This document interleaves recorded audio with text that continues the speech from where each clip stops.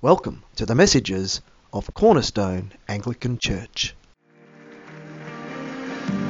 Oh, there's a faith that stands defied.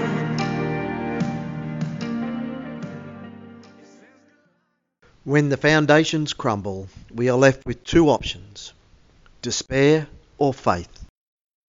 In this episode from the archives, Pastor Andrew explores how faith delivers the certainty of eternal salvation.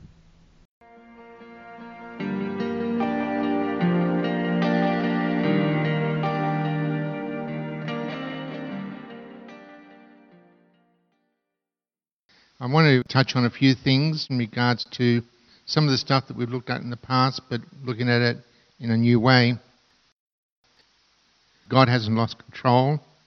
He hasn't lost his purpose, and we haven't lost it either. And so today I want to unpack some of the things I think that God has challenged us about, to raise up the ancient ruins of his church, to rebuild the church that is now in ruins, but to rebuild it his way. And two of the passages that he gave us came out of Isaiah 58, verse 11 onwards, and then Isaiah 61, verse 1 on. And I'll read the extended verse because there are two parts to it.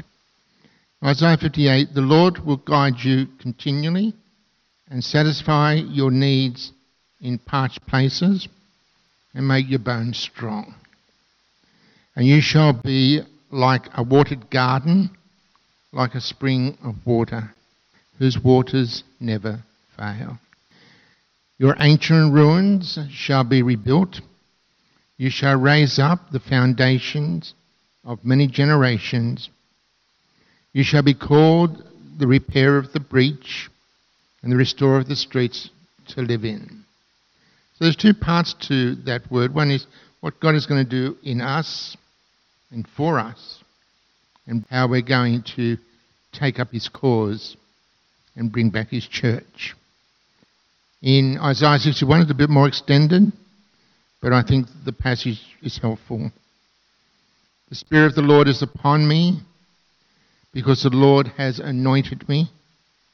He has sent me to bring good news to the oppressed, to bind up the brokenhearted, to proclaim liberty to the captives and release to the prisoners, to proclaim the year of the Lord's favour and the day of vengeance of our God, to comfort all who mourn, to provide for those who mourn in Zion, to give them a garland rather than ashes, the oil of gladness instead of mourning, the mantle of praise instead of a faint spirit.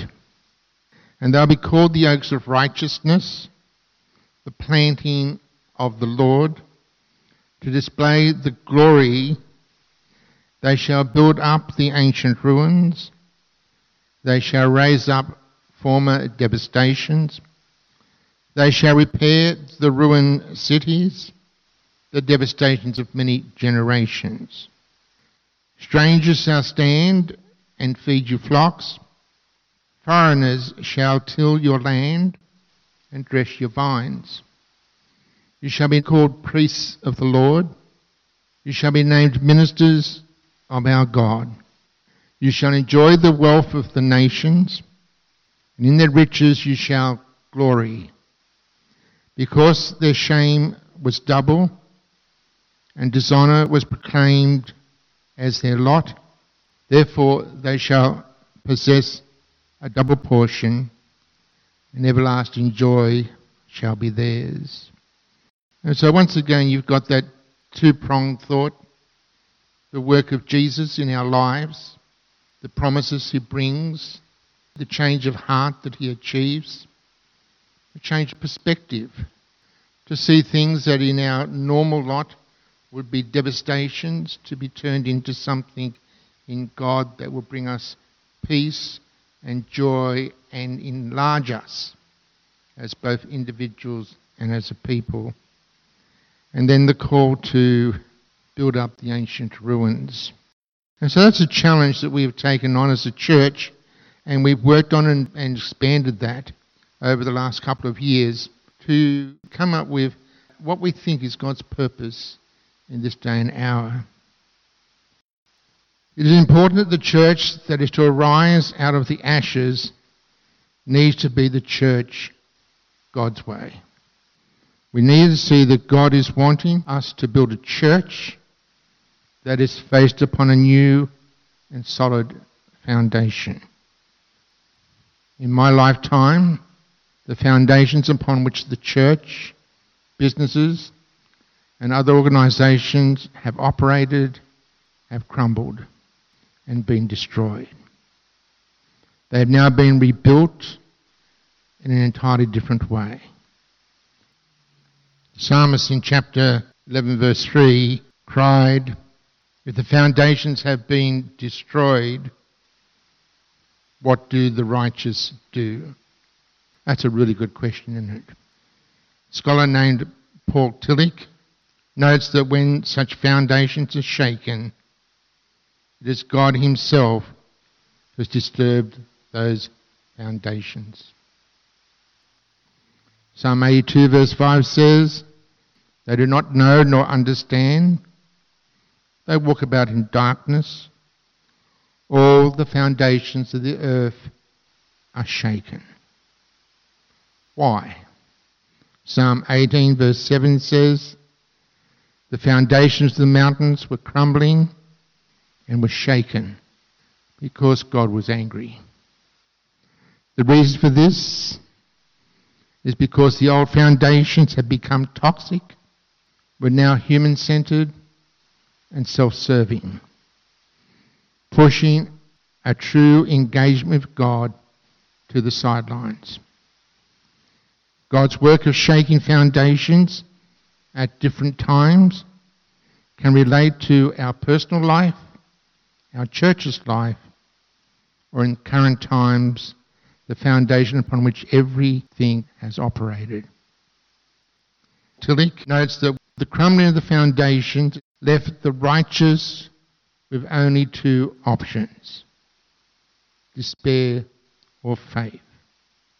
Despair is the certainty of eternal destruction, or faith, which is the certainty of eternal salvation. This is quite a stunning proposal. You're either in or out.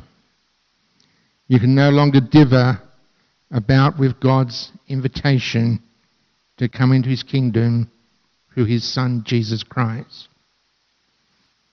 You can also see that when new foundations arise, they reflect the true nature of the Gospels that divide light from darkness, life from death, and faith from unbelief.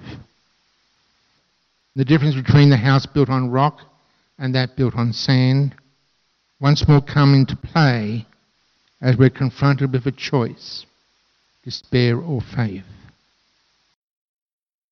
Tillich concludes by saying, "Faith therefore calls the community of faith to look beyond the disintegration of the current foundations, to see the hope of a new beginning upon new foundations." So when the foundations crumble, what do the righteous do? They begin to rebuild the foundations God's way, not their own. That is, the architect and builder of the new foundation is God himself. To truly get a hold of what Father God is doing, we need to do two things. Firstly, we need to arise and shine. Arise, shine, for your light has come, and the glory of the Lord is risen upon you. For behold, the darkness shall cover the earth, the deep darkness the people, but the Lord will arise over you, and his glory will be seen upon you. Jesus talks about us not hiding our light, but to lift it up so people can see it. To arise and shine is a hard thing that enlightens our souls and eventually transforms our body. It means to stand up inside and get ready to be seen or noticed. You need to stoke the light that is within you in the same way that we stoke a fire, where we prod the embers and stir them up into new flames. And that call comes with a promise. And God says, they will come. The Gentiles shall come to your light, and kings to your brightness, or kings to the brightness of your rising. We need to be preparing ourselves so we will truly engage those in darkness with the light of Jesus that dwells within us. And secondly, we need to lift up our eyes. Isaiah writes, "Lift up your eyes all around and see. They all gather together. They come to you. Your sons shall come from far, and your daughters shall be nursed at your side." Jesus constantly tells us that he only does what he sees the Father doing. He's come to do the Father's will. As his disciples, we're all called to do the Father's will and purpose for us. To do this, we need to lift up our eyes from our current situations and its difficulties, from our flaws and inadequacies, and from our lack of resources. In faith, as we lift up our eyes, we will see them coming or waiting for us to call. We need to refocus upon God's commission, engage it with all our hearts, with all our minds, with all our souls, and with all our strength, and bring the people of expectation into his kingdom and into our church. Let us pray. Help us, Lord, to not only see those who are coming, but to move out to encounter and engage them, but that we can speak your truth into hearts that are desperately wanting to know you, to introduce them to you and bring them through into the kingdom and our church. And we ask this in Jesus' name. Amen.